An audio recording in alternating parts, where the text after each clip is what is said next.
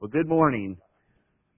I want to say what a great day it is to be here today, and what a tremendous opportunity and privilege and honor it is for me to get to stand in front of you this morning and to study God's Word and to get to share some thoughts with you. As it's been mentioned this morning, Edwin is our usual preacher. He's off at a meeting today, so the elders had asked me to fill in for him, and I appreciate that opportunity. And hopefully we'll be able to open the Scriptures here this morning and to study some things that will be beneficial for all of us as we strive towards that goal of making it to heaven and to being with our Lord and our Savior again. Now, I've titled this lesson, Important Battles. And as many of you know, I just moved here from Houston, Texas, several months back. And one thing that has impressed me with this area is the history that this area, this part of Tennessee has, especially the Civil War history. And to me, nothing could be studied in Franklin, Tennessee without me first beginning looking at the important battle that was here. And actually, once we look at that battle, I think we'll be able to see some things by looking at some other important battles in the Bible that will also help us become better Christians. But first off, the night was November. You can't see that up there. It looks like it's too high. But the night was November 30th, 1864. And as you know, right over here on Columbia Avenue, right at the Carter House, the federal forces for the North had entrenched themselves and had taken up positions because there was a force of approximately about 19,000 Confederates that were ready to attack. It was the Army of Tennessee. They had come up from Alabama, up through Spring Hill, and they were going to attack the Federal soldiers, headed on to Nashville. The idea was they wanted to cut them off before they got to Nashville, because once they got to Nashville, there was another 40 or 50,000 troops in Nashville awaiting. So General Hood, who was the general for the South, he decided that he was going to cut the Federal forces off at Franklin. The Federal forces entrenched themselves, and they were about 22,000.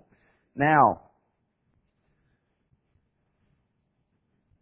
as I said, they had entrenched themselves around the outskirts of Franklin. They had dug themselves in, and at that time, that was a difficult task for the Confederates to overcome. But they were going to attack anyway.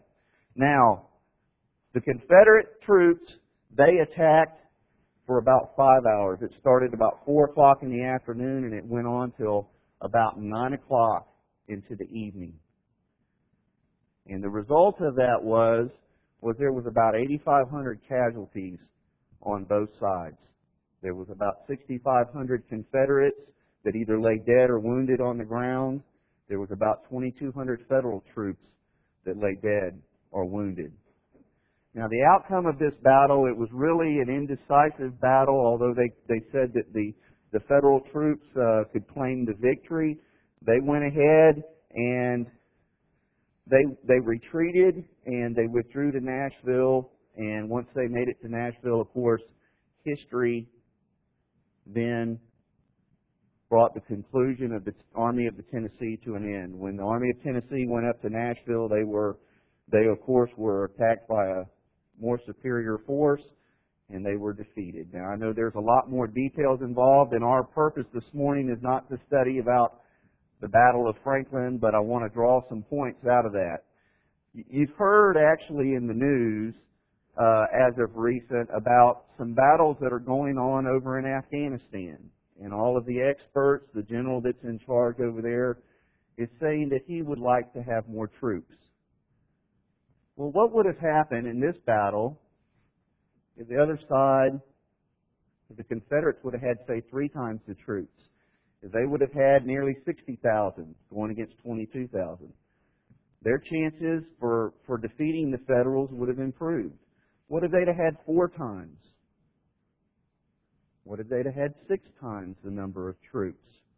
Now, to visually be able to see this, I've put a map up here. You can't really, the top of it is cut off.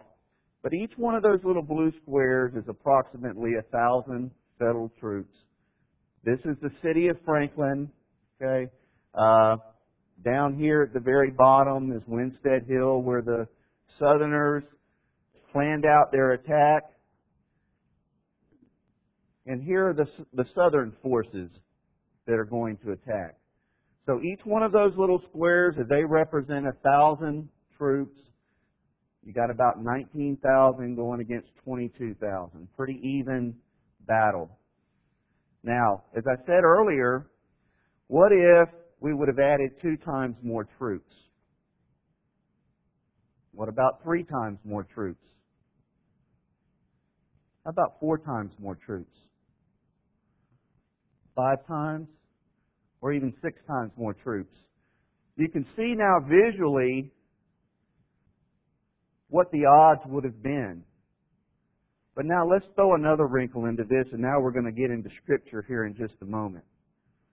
What would have happened, what would have happened if we would have removed all of those federal troops, but say 300? If we would have had 135,000 Confederate troops facing 300 federal troops, what would you have thought would have been the outcome? The odds for the federal troops would have been pretty impossible. Now's where I want to bring it back to the Scriptures. There was a battle in the Bible that took place back in the book of Judges. And if you would, flip over to Judges chapter 6, beginning in verse 1. Now, growing up, this was one of my favorite Bible stories to read. It's about Gideon and the obstacles that Gideon faced against the Midianites. And picking up here in verse 1, actually the end of chapter 5, it said, "So the land had rest for 40 years. Then the children of Israel did evil in the sight of the Lord. So the Lord delivered them into the hand of Midian for 7 years. And the hand of Midian prevailed against Israel. Because of the Midianites, the children of Israel made for themselves dens, the caves, the strongholds which are in the mountains. And so it was, whenever Israel had sown, Midianites would come up. Also Amalekites and the people of the east would come up against them. Then they would encamp against them and destroy the produce of the earth as far as Gaza, and leave no sustenance for Israel, neither sheep, nor ox, nor donkey. For they would come up with their livestock and their tents, coming in as numerous as locusts. Both they and their camels were without number, and they would enter the land to destroy it. So Israel was greatly impoverished because of the Midianites, and the children of Israel cried out to the Lord. And it came to pass, when the children of Israel cried out to the Lord because of the Midianites, that the Lord sent a prophet to the children of Israel, who said to them, "Thus saith the Lord God of Israel, I brought you up from Egypt, brought you up out of the house of bondage, and I delivered you out of the hand of the Egyptians, out of the hand of all who oppressed you, and drove them out before you, and gave you their land. Also I said to you, I am the Lord your God. Do not fear the gods of the Amorites in whose land you dwell, but you have not obeyed my voice." So, what we see here is that Israel was distressed because of the hardship caused by the Midianites. Israel they'd done evil in the sight of the Lord. The Lord allowed the Midianites to oppress them. And the Midianites, they appeared to be an insurmountable enemy to the Israelites. They appeared to be this great force. The Israelites were so afraid that they ran and they hid in the mountains, in the caves. Let's go ahead and continue on.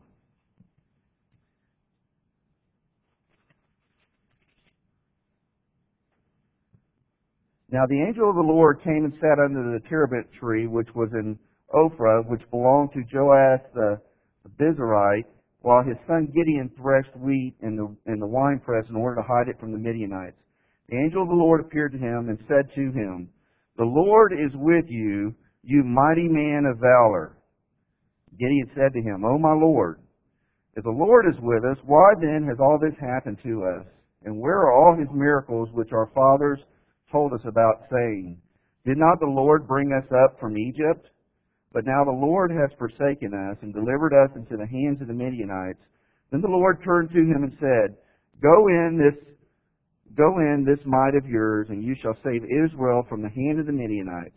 Have I not sent you? So he said to him, O my Lord, how can I save Israel? Indeed, my clan is the weakest in Manasseh, and I am the least in my father's house. And the Lord said to him, Surely I will be with you, and you shall defeat the Midianites as one man. So, God told Gideon. Gideon said, I'm from the least tribe in Israel. I'm from my father's house, and I'm the least in my father's house. And the Lord tells him, you're going to defeat these Midianites. And we know, studying later on, that they had an army of approximately 135,000. 135,000. Remember on the screen above what that looked like? 135,000 troops facing Gideon and the Israelites. But now the Lord, I'm going to summarize for you here a little bit. Now the Lord tells Gideon, he says, gather the people and bring them down to the brook, and I want you to watch them how they drink water. And those that get down on their knees and drink, you're going to send them away. Those that bring the water up to their mouth, we're going to keep them. And so it turned out that there was approximately 20,000 that they sent away. All that were remaining were 300. Those 300, God says, we're going to defeat the Midianites with those 300. So what ended up happening? Faith that God could do the impossible caused them to win a great battle. Flip over now to chapter 8. Flip over now to chapter 8. Beginning in verse 10. Now Zebah and Zalmunna were at Karkor, and their armies with them, about 15,000, all who were left of the army of the people of the east, for 120,000 men who had drawn the sword had fallen. And over towards the end of the chapter. Thus Midian was subdued, and then they went on and chased those other 15,000 and destroyed them also. Verse 28, Thus Midian was subdued before the children of Israel, so that they lifted their heads no more, and the country was quiet for 40 years in the days of Gideon. You see here, God told Gideon and the Israelites, if you just have faith in me, I will defeat your enemies. So, how does that relate to us today? What kind of battles are we facing?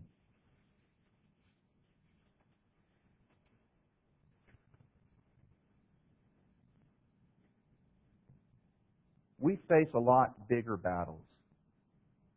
We face the turmoil of sin. Flip over, if you would, to Romans chapter 8. Romans chapter 8.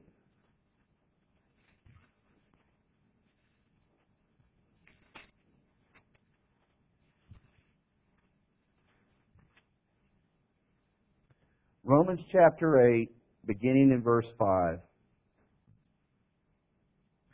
For those who live according to their flesh set their minds on the things of the flesh, but those who live according to the Spirit, the things of the Spirit. You see, brothers and sisters, there are two things in this life that matter. Spiritual things, and then there's worldly things. And we are in a battle. We are in a battle as Christians as far as what we're going to follow. We are in a battle for our time. We are in a battle for what we watch. We are in a battle for who we associate with. We are in a battle of what we put in our bodies. We're in a battle of what we put in our minds. All of these things can separate us from God. Go ahead and read verse 6. For to be carnally minded is death, but to be spiritually minded is life and peace. You see, if we focus our minds on the Scriptures, on the Spirit of the way God communicates to us, if we put our minds on these things, we focus on these things, these will separate us from the world. Verse 13, for if you live according to the flesh, you will die. But if by the Spirit you put to death the deeds of the body, you will live. As I said, we are in a battle. And it is so hard for us. Even once we become Christians, Paul says over in chapter 7, verse 15, for what I am doing I do not understand, for what I will to do, that I do not practice. But what I hate, that I do. If then I do what I will not to do, I agree with the law that it is good. But now it is no longer I who do it, but the sin that dwells in me. For I know that in me, that is, in my flesh, nothing good dwells. For to will is present with me, but how to perform what is good I do not find. For the good that I will to do, I do not do, but the evil that I will not to do, that I practice. Do you have any sins in your life? Do you regret things you've done? Do you wish that you could go back and make a decision over again? Paul says to us that we're in a battle, although he doesn't use those specific words, but that's what it is. We are in a battle. And each decision that we make, each thing that we do, each thought that we have, we are under the battle with our flesh. We are under the battle with Satan. Satan wants to gain control of our minds. Young people, music you listen to. And I was your age once. I listened to music. Music I shouldn't have listened to. That's going to corrupt your mind. Things you watch on TV, that will corrupt your mind. Those are important battles that we face. Friends that we pick, those are all important things. Oftentimes, though, as Paul says, we don't intend on sinning. We don't intend on doing things that are wrong. It happens, and then we look back and we say, well, where did that come from? I'm better than that. I know better than that. Where did that come from? We're in a battle. Flip over to back in chapter 8, verses 31 through 39. What shall we say then to these things? If God is for us, who can be against us? He who did not spare his own Son, but delivered him up for us all, how shall he not with him also freely give us all these things? Who shall bring a charge against God's elect? It is God who justifies. Who is he who condemns? It is Christ who died, and furthermore is also risen, who is even at the right hand of God, who also makes intercession for us.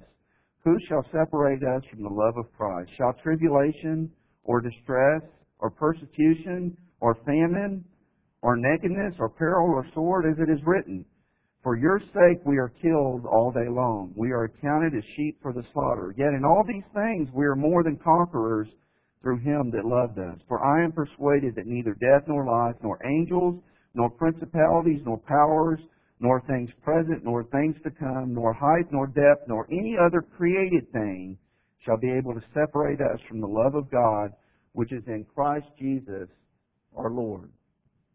You see, just like the battle that Gideon faced, no matter what sin it is that you face, there may be those in here today that, which God forbid, have committed adultery. There may be those in here today who are hooked on pornography.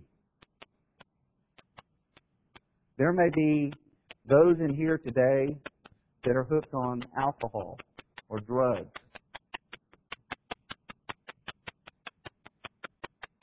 There is salvation, though, in Jesus. There is salvation, though, in the faith that we have in Jesus, that God raised him from the dead. And we're going to study here in just a moment what kind of power that actually is.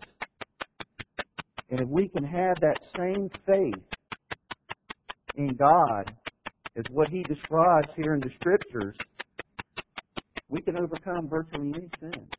There is no sin that is stronger than God is.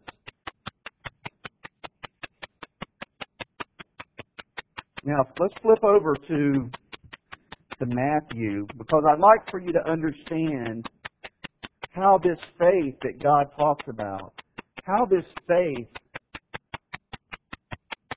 can help us be stronger. But I think to do that, we need to look in Matthew chapter 27. Matthew chapter 27, beginning in verse 62.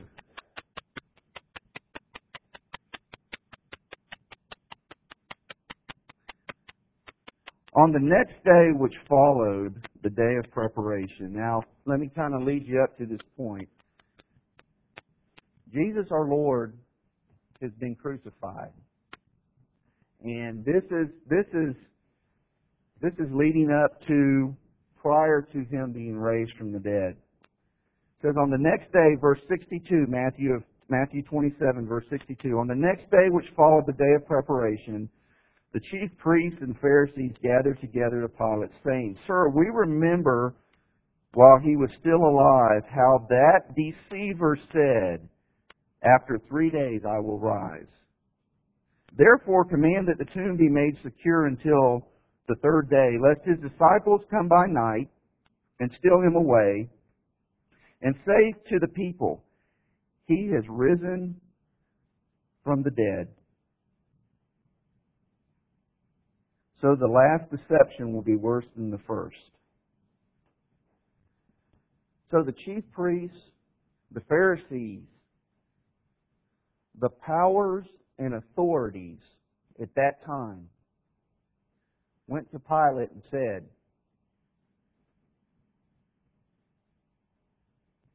Give us a guard, because this Jesus, this deceiver they called him, his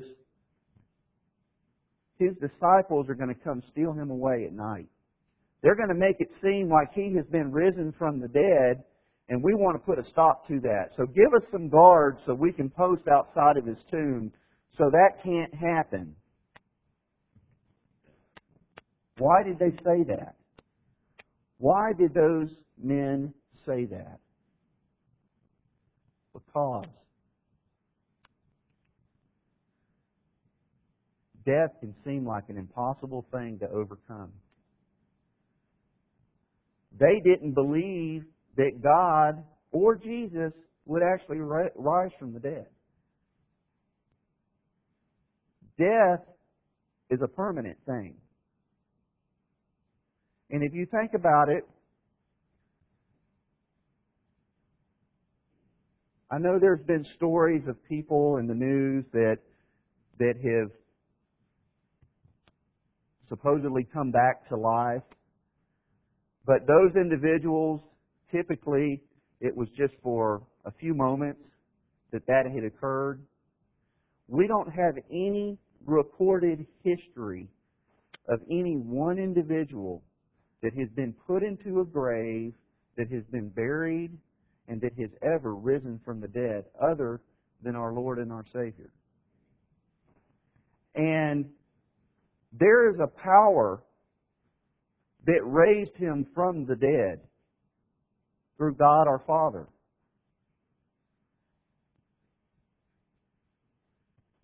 And we, as Christians, when we are baptized, we have that same faith. We believe that God raised Jesus from the dead.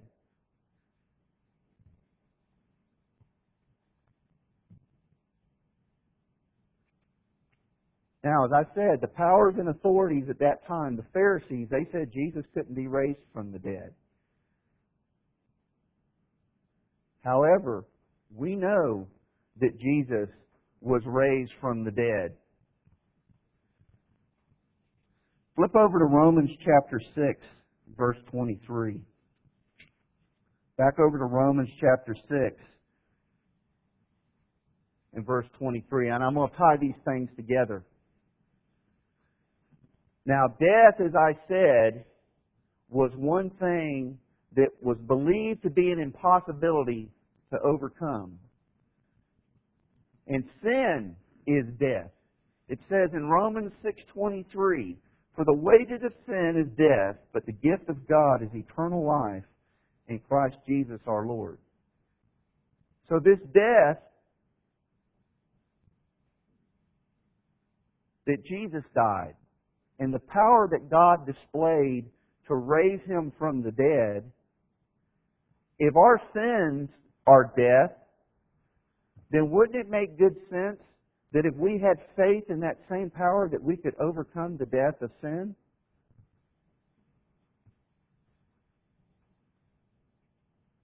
Flip over, if you would, now to 1 Corinthians.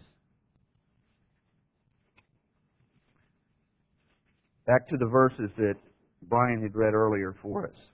We're going to read a little bit further than that. 1 Corinthians chapter 15, beginning in verse 1.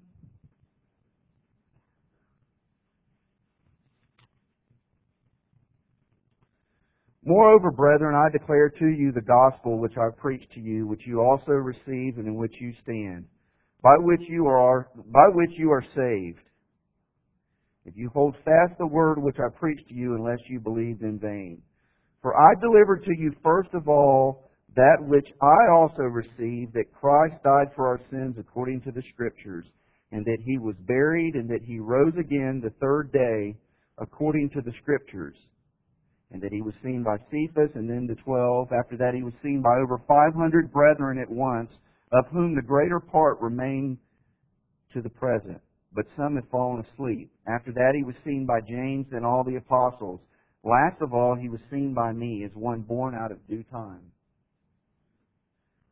What Paul is testifying about right now is he is giving witness to the fact that our Lord and our Savior was raised from the dead.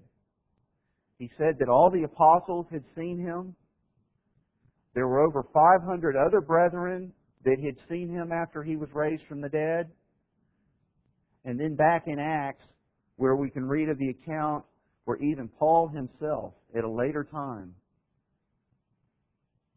saw Jesus was raised from the dead.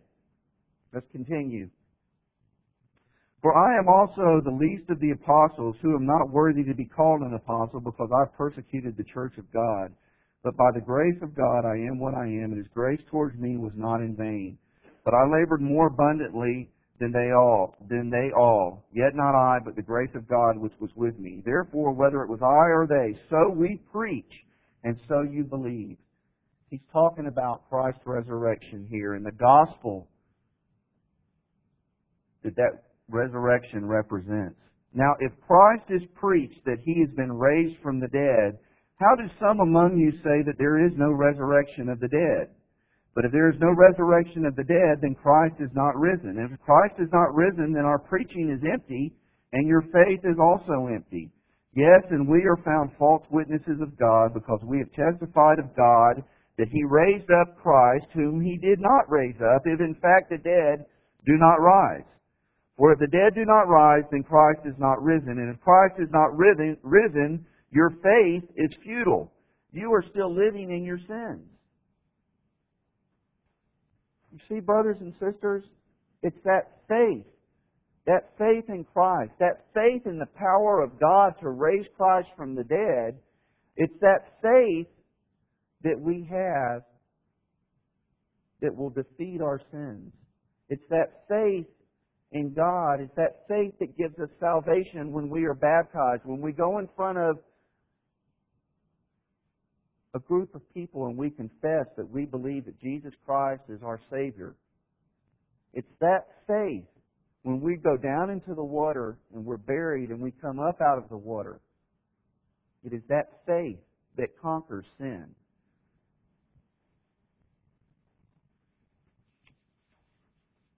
Now, let's go ahead and wrap this up.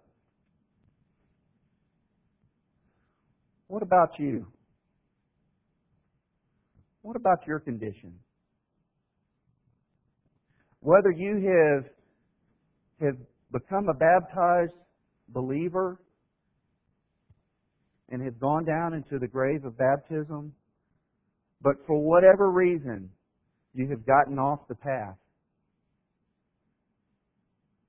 Or what about if you've never obeyed the gospel? What about your condition at this time? Are you fighting that battle that we talked about earlier? Are you fighting that battle with sin that we talked about earlier? Are there things in your life that you struggle with on a daily basis? Let's go ahead and read one more time. Let's look at the realism of Christ's death. Flip over, if you would, to John chapter 20. John chapter 20.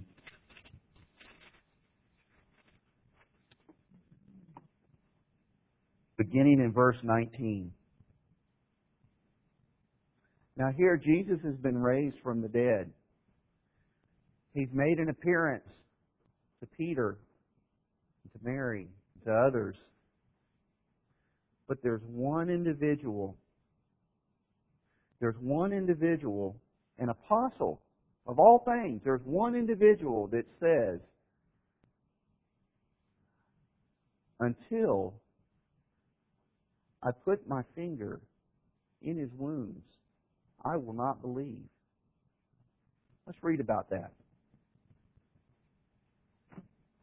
Beginning in verse 19.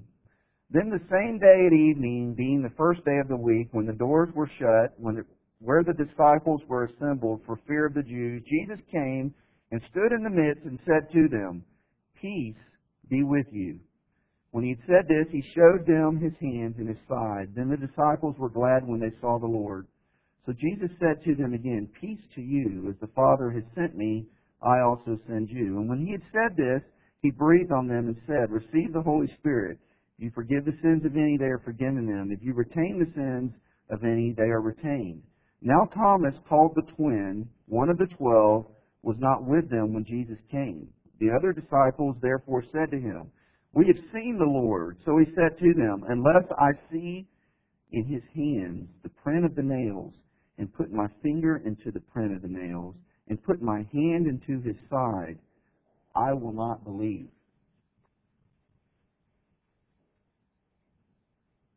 There was a big element at that time that did not believe that Jesus had been raised from the dead. the powers and authorities, the Pharisees. You heard what they did back in Matthew. They wanted to put a guard outside of Jesus' tomb so they couldn't say, hey, the disciples came and stole Jesus' body away. They didn't believe that he could be raised from the dead. His own apostle, Thomas, did not believe that he could be raised from the dead. But what happens? And after 8 days, his disciples were again inside and Thomas with them. Jesus came, the doors being shut, and stood in the midst and said, peace to you. Then he said to Thomas, reach your finger here and look at my hands. And reach your hand here and put it into my side. Do not be unbelieving, but believing.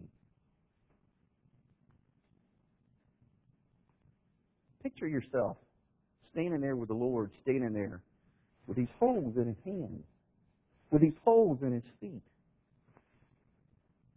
with a spear stuck in his side. How would you feel now when you had said, hey, unless I stick my finger into him, I'm not going to believe? How would you feel now? Look at what his response was. And Thomas answered to him, my Lord and my God. Jesus said to him, Thomas, because you have seen me, you have believed. Blessed are those who have not seen and yet have believed.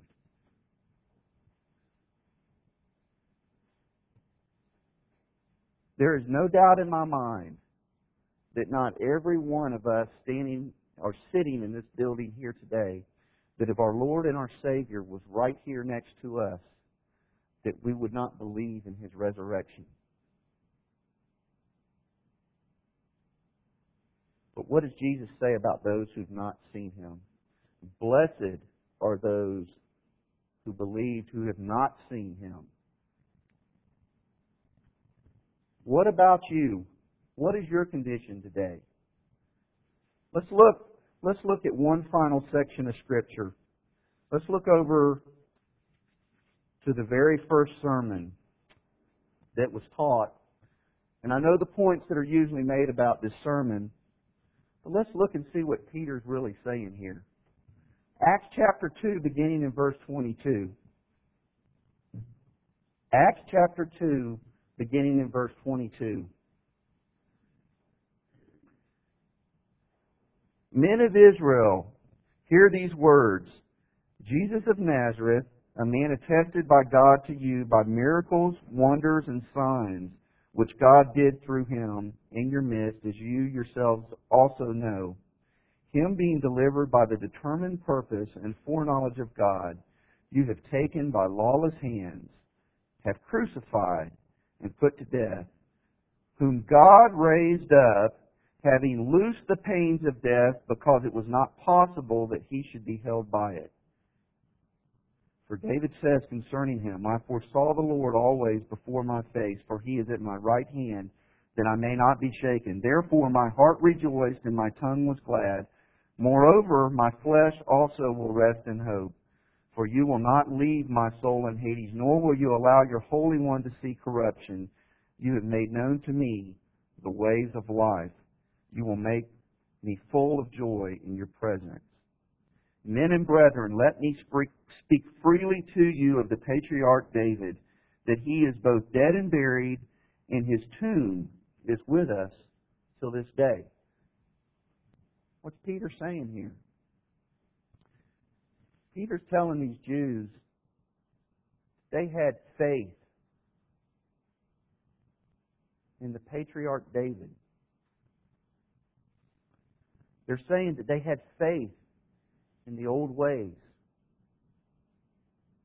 Peter's telling them that can't get you salvation. What gets you salvation is the faith in Jesus Christ our Lord being resurrected.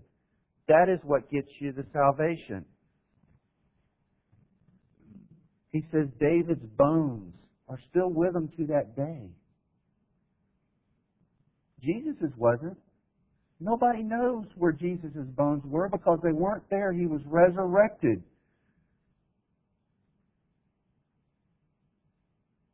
Therefore, being a prophet, knowing that God had sworn with him an oath that the fruit of his body according to the flesh, he would raise up the Christ to sit on his throne. He, foreseeing this, spoke concerning the resurrection of the Christ, that his soul was not left in Hades, nor did his flesh see corruption. This Jesus God has raised up, of which we are all witnesses. Therefore, being exalted to the right hand of God, and having received from the Father the promise of the Holy Spirit, he poured out this which you now see and hear. For David did not ascend into the heavens, but he says of himself, the Lord said to my Lord, sit at my right hand till I make your enemies your footstool. Therefore, let all the house of Israel know assuredly that God has made this Jesus, whom you crucified, both Lord and Christ. Now, when they heard this, they were cut to the heart, and Peter and the rest of the apostles, men said to Peter and the rest of the apostles, men and brethren, what shall we do? Then Peter said to them, repent, and let every one of you be baptized in the name of Jesus Christ for the remission of your sins, and you shall receive the gift of the Holy Spirit. For the promises to you and your children, and to all who are far off, as many as our Lord will call.